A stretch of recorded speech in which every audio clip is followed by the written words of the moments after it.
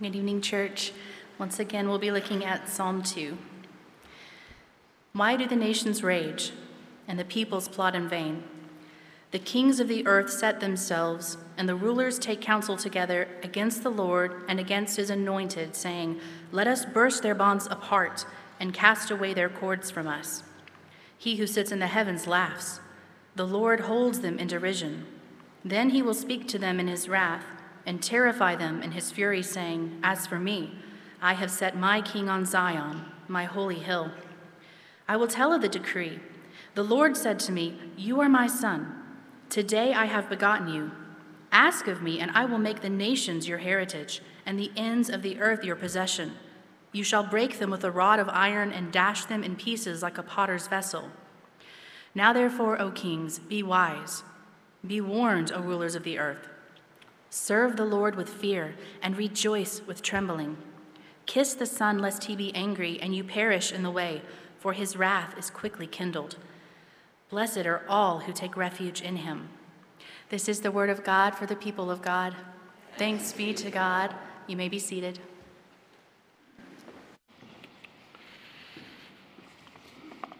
Well, again, thank you so much for coming out on such a cold night. As Neil would say, it may be cold outside, but it sure is warm in here. Yeah. I'm very excited to host the Pacesetters Conference. We have the three bishops of the Free Methodist Church coming into town tomorrow evening, and they'll begin meeting on Friday and Saturday, and then next week, starting on Monday, we're going to have, as Kelly said, all these pastors come into town, their spouses, and they're going to spend 3 days in this room. And I just want to say, it's amazing, number one, to see Free Methodist pastors from New York and Seattle, Southern California and Texas and Iowa and Florida and everywhere in between come together. It's amazing, the theological unity in our movement. I'm so thankful for that. But also going into times like this, you got to remember these are pastors. These are pastors' spouses. And so some of them come in here with very heavy hearts. And, their churches may be going through things. I don't know if you know this or not, but churches have people in them. You know that? And there could be, things going on in their life. I know one pastor right now in Florida, his wife's battling cancer. So whenever you get this many pastors together, I just can't help but think that sometimes some of them are carrying very heavy loads. I'm very blessed, to be honest with you, blessed with health and family and church family, and things are going so well, but I'm also aware that not everything's going good for every pastor who's going to walk in here next week, and we get the opportunity just to be a blessing to them. So thank you for not coming in this room on Wednesday night. I appreciate that. Please go. He's in Judges 14. I think you said you're teaching about a heifer or something like that. That's what he told me. So it's riveting. Please come. It's going to be awesome. I can't wait. But what I'd like to do is I'd like to just pray for the room, if you don't mind. If you got an empty chair beside you, just reach out and realize somebody's going to be sitting in that chair. And they could be walking through a lot of things. And so could we just pray for next Wednesday, next week, with these pastors coming in? Father, I thank you for the great honor and privilege it is that next week we get to host pastors from all over this country who are doing everything that they know to do to be faithful to you. They're doing everything that they know to do to help lead your people. And so, Lord, as they come in, Lord, whether their spirits are high and lifted or whether they're low, Lord, would you meet with them right where they are? Would you touch in powerful ways? As our bishops take a few days to pour into them and us, Lord, would you just move in a powerful way? Would you give the right words to say that would inspire them and encourage them?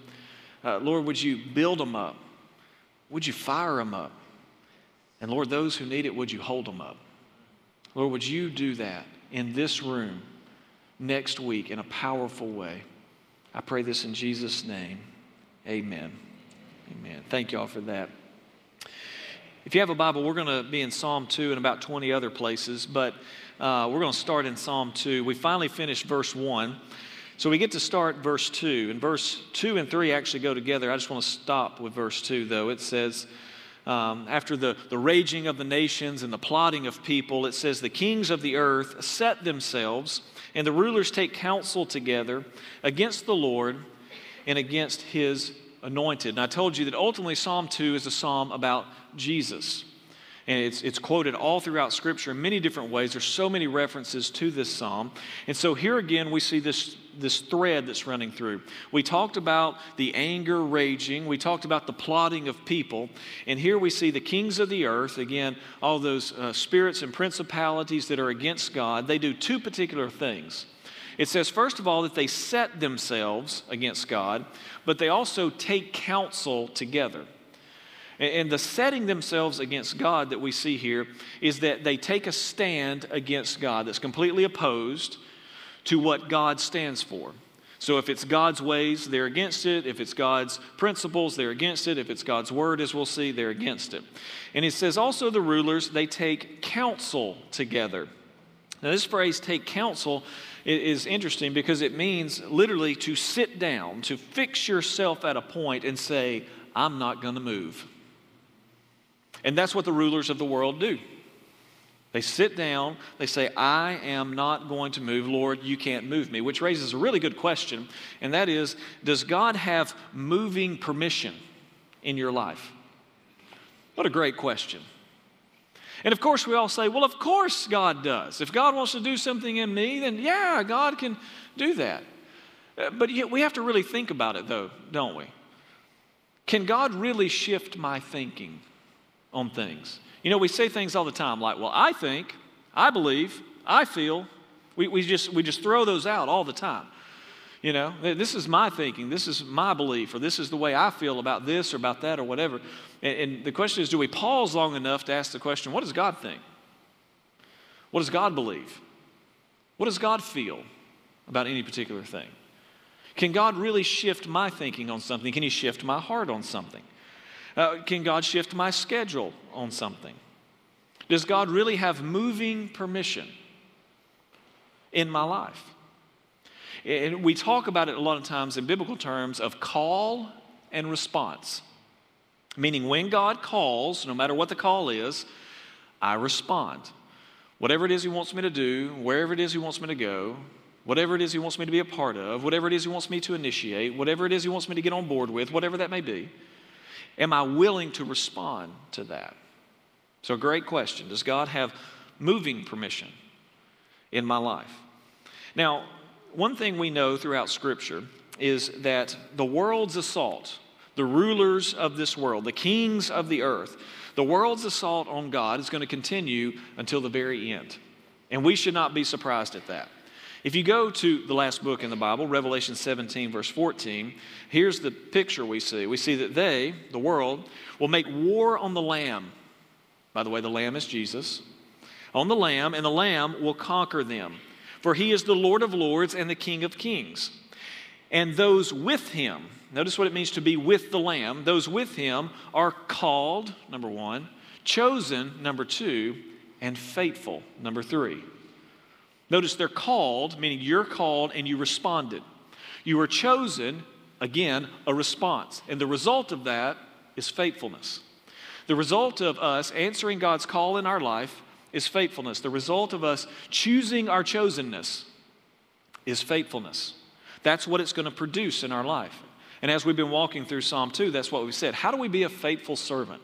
In fact, 2 weeks from now, I'm going to give you 10 points about that, being a faithful servant. But that's the thread that runs all the way through this. Because remember, Psalm 1 is about authority. Who's in authority over your life? And what we see here is that this war is going to take place all the way to the end, but the Lord of lords and the King of kings will overcome them, along with those of us who answer the call to be chosen. And the result of our life is faithfulness that we'll see. But it raises the question of why. Why does the world rage against God? Why does the world plot against God, as verse 1 says? Why do the kings of the earth set themselves, take a stance against God? Why do the rulers of the world counsel together, sit down and fix themselves and say, God, you can't move me. Why? I want to give you 3 reasons. One is that the world hates the truth of God's word. The world hates the truth of God's word. Jesus is speaking in John 17, verse 14, and he says this high priestly prayer. He's praying. He says, I've given them, he's talking to God, I've given them, meaning his disciples, your word. Your word. And the world has hated them because they are not of the world, just as I am not of the world. The difference between being of the world or not being of the world is the word. So Jesus says, I've given, Father, thank you for those you've given me. Again, the high priestly prayer. I've given them your word. Now they are set apart. Now they are different. And you see that thread run all the way through John 15, all the way through 16, into 17, about abiding in the vine. Kelly referenced that earlier. And so the thing that differentiates the church or God's people, those who are called, chosen, and faithful, from the world is God's word. And so those who are against God are first and foremost against his word. And this shouldn't shock us. That's why 1 John 3:13 says, don't be surprised, brothers, that the world hates you. And notice the word brothers there. He's writing to a church, so don't be surprised, those of you who are brothers and sisters in Christ, because it's not gender specific, the brotherhood of believers. Don't be surprised. When you're a part of this brotherhood, when you're a part of the church, the world's going to hate you. The difference is you are following a different code. You're going against the systems of the world and the way those are laid out. Not only that, not only does the world hate the truth of God's word, but the world follows the flesh. The world follows the flesh. Now, Galatians 5:17 says, for the desires of the flesh are against the Spirit, and the desires of the Spirit are against the flesh. For these are opposed to each other. They are opposed to each other. Why? To keep you from doing the things you want to do. So we see that there are desires of the flesh. They are against the operation and the working and the functioning of the Holy Spirit in our life, and then vice versa. There's a war going on, in other words. And the flesh is at battle against us to keep us from trying to follow the Spirit that we want to follow. And so the question is, what does all that mean? I want to give you 3 examples, one from Jesus, one from Paul, and one from John, because they give us 3 different angles at this, about the world following the flesh. And they get at the answer of why. Why does the world follow the flesh? Well, 3 reasons. Number 1, Jesus says this in Matthew 26:41. He says, watch and pray that you may not enter into temptation. The spirit indeed is willing, but the flesh is weak. So right here, Jesus tells us that the world gives into the flesh simply because it's easy. The flesh is weak. It's easy to give in. It's easy to give in. And so there's a whole lot of people in the world who just give in, and they participate with the rulers and kings and the authorities of the world who are against God, and they just give in simply because of weakness. It's easy. Again, it's easy to give in. Paul gives us this angle in Romans 7:23. He says, but I see in my members, meaning my body, the members of my body, I see in my members another law, waging war against the law of my mind, meaning the law that's been written on my mind, the right, the good that I know I should do. There's this war, waging war against the law of my mind and making me captive to the law of sin that dwells in my body or in my members.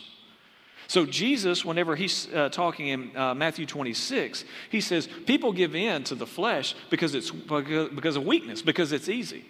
Paul here says another reason why we give in to the flesh is because it's waging war on us, because of the attacks. And because we're just attacked and attacked and attacked, we just wear down till we just give in.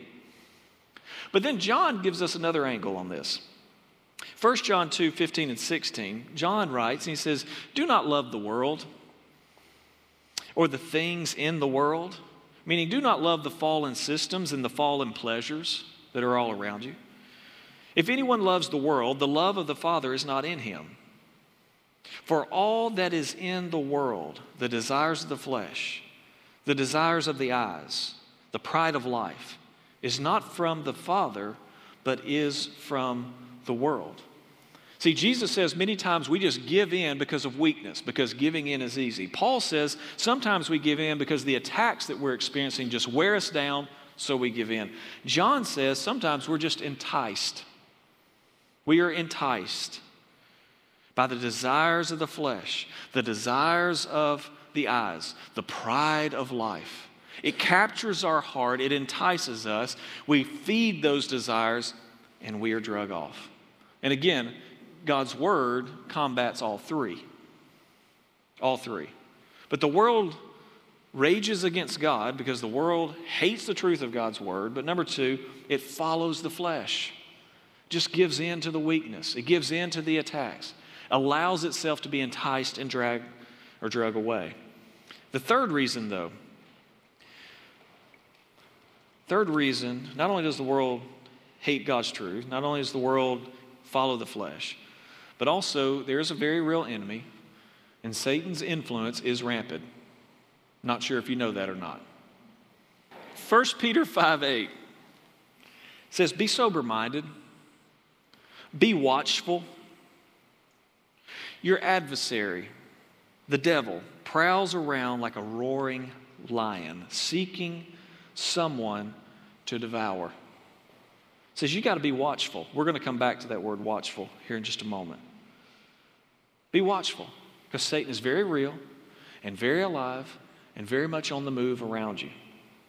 We get a picture of this in Psalm 10.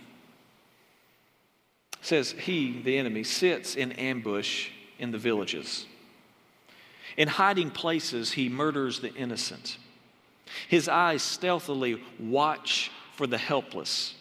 He lurks in ambush like a lion, there's the word, in the thicket. He lurks that he may seize the poor. He seizes the poor when he draws them into his net. Both Old and New Testament give us this image of Satan being on the move. Satan trying to ensnare people. Satan trying to get people off track. He can't convince you. He can't take away your salvation. He tries to get you off track and try to make you ineffective, try to make you forfeit your birthright that you've been given. And so this is all a part of what's happening in the world. Again, along with the raging that we've been talking about, the plotting that we've been talking about, at the same time, the world takes a stand constantly against God. All you have to do is read the news to see that. The world sits down, firmly fixes themselves and says, God, you can't move me. You can't move my mind. You can't move my heart. You can't make me do anything. Completely and totally against God. And the question is, where do we find comfort for that? You say, that's a pretty grim reality. You got a lot of people out there that hate the truth of God's word. You got a lot of people out there that just want to follow the flesh. And then you got Satan on the loose. So what does that mean for us Christians? I think a part of what that means is that God's endurance has to encourage his servants. God's endurance. Have you ever thought about that? God has had to endure. God has had to have persistence. We see it most clearly in Jesus himself. Jesus, as our example, showed us what it's like to endure. A lot of times we just sit back and we say, oh, well, God, you're all powerful. You just have it easy. You just have it easy. No, but actually God, in the flesh, came to this earth and then had to go through this thing called endurance. We see it in Hebrews 12:3. The verse says, consider him. Take time to think about him being Jesus. Take time to meditate on him. Take time to ponder him. Take time to stare at him. Why? Consider him who endured. Jesus endured from sinners such hostility against himself. And why did he do this? So that you, meaning Christian, may not grow weary or faint-hearted. Right there, the writer of Hebrews tells us to constantly be looking at Jesus. That's why in other places he says, keep your eyes on Jesus, the author and perfecter of our faith. Fix your eyes upon him, right? He says, consider him. Take time to constantly soak in your mind who Jesus is and what he had to endure. Because if you do that, it's going to help you and me not grow weary and not be faint-hearted. Because the more we look at Jesus, we realize that the same Spirit that raised Jesus from the dead now resides in us. And so the more we look at Jesus, the more we realize, because he did, I can. That phrase will change your life. Because Jesus did, I can. Every time I think, I can't do this, or we hear God call us to do something, we hear God call us to be a part of something. Every time there's something in front of us, and Lord, I got to go through this again. I got to keep being faithful through this again. Lord, I got to keep being persistent through this again. We say, well, because he did, I can. Because the same Spirit that raised Christ from the dead lives in me. And as Jesus said to his first disciples, and he says to us, I've given you my word. You have it. And that's what Jesus is saying from heaven right now. I endured, and you can endure. I endured, and you can endure. You can keep going. And so we tell ourselves, because Jesus endured for me, I can endure for him. We live in a world of quitters. You ever notice that? We just give up on stuff all the time. All the time. But here's the thing. Endurance is needed for the Christian faith, for the Christian walk. It's absolutely needed. And you say, well, why is it needed? And here's why.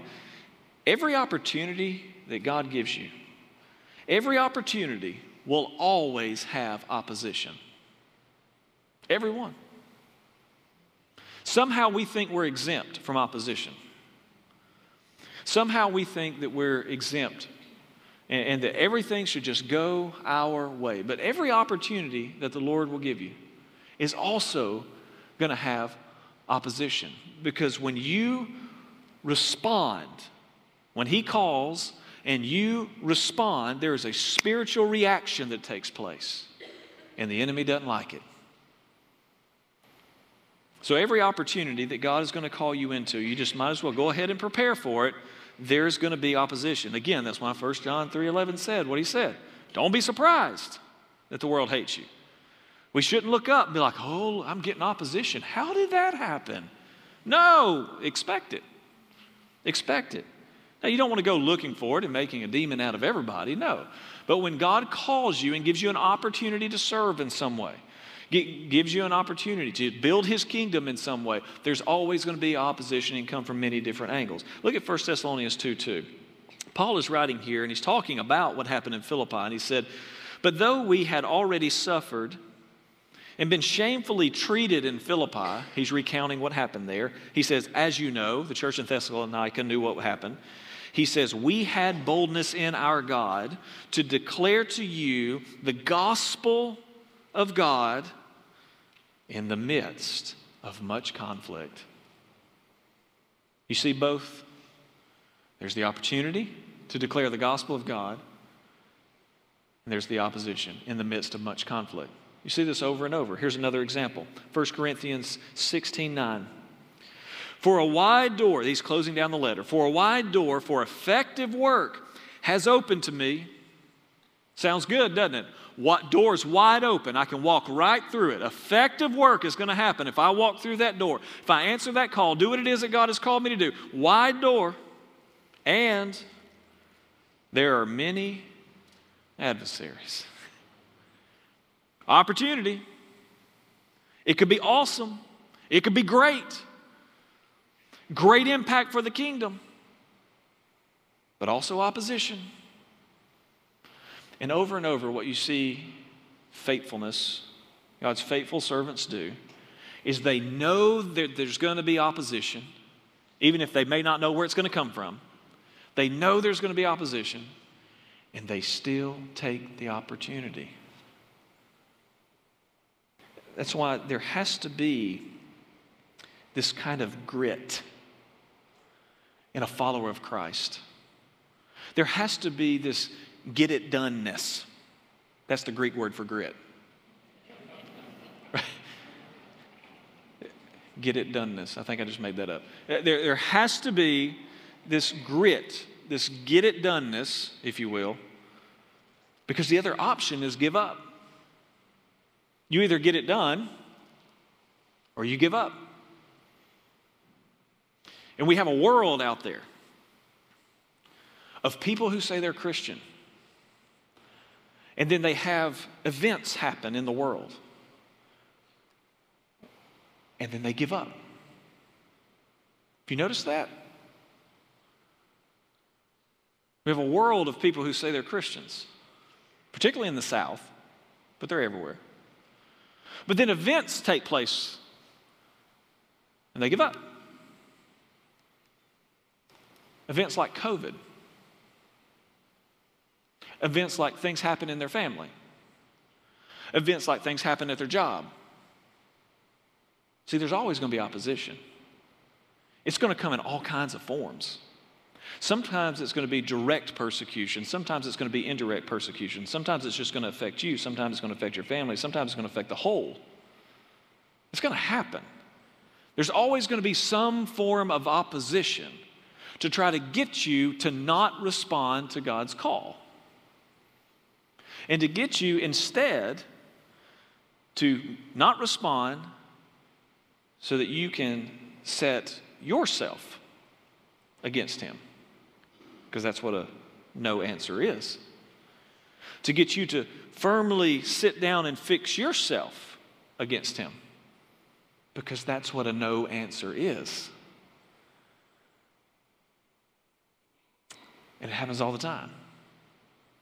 And that's why the Christian church, that's why Fraser Church and any other church that you want to call out, that's why we have to come to that place where we decide in our mind, I'm not going to be like the world. I'm not going to rage in anger.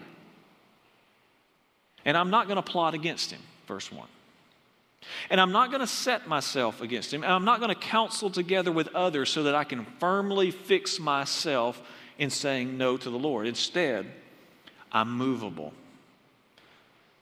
And if I stay movable, God can move my heart, He can move my mind, He can move my hands however He sees fit.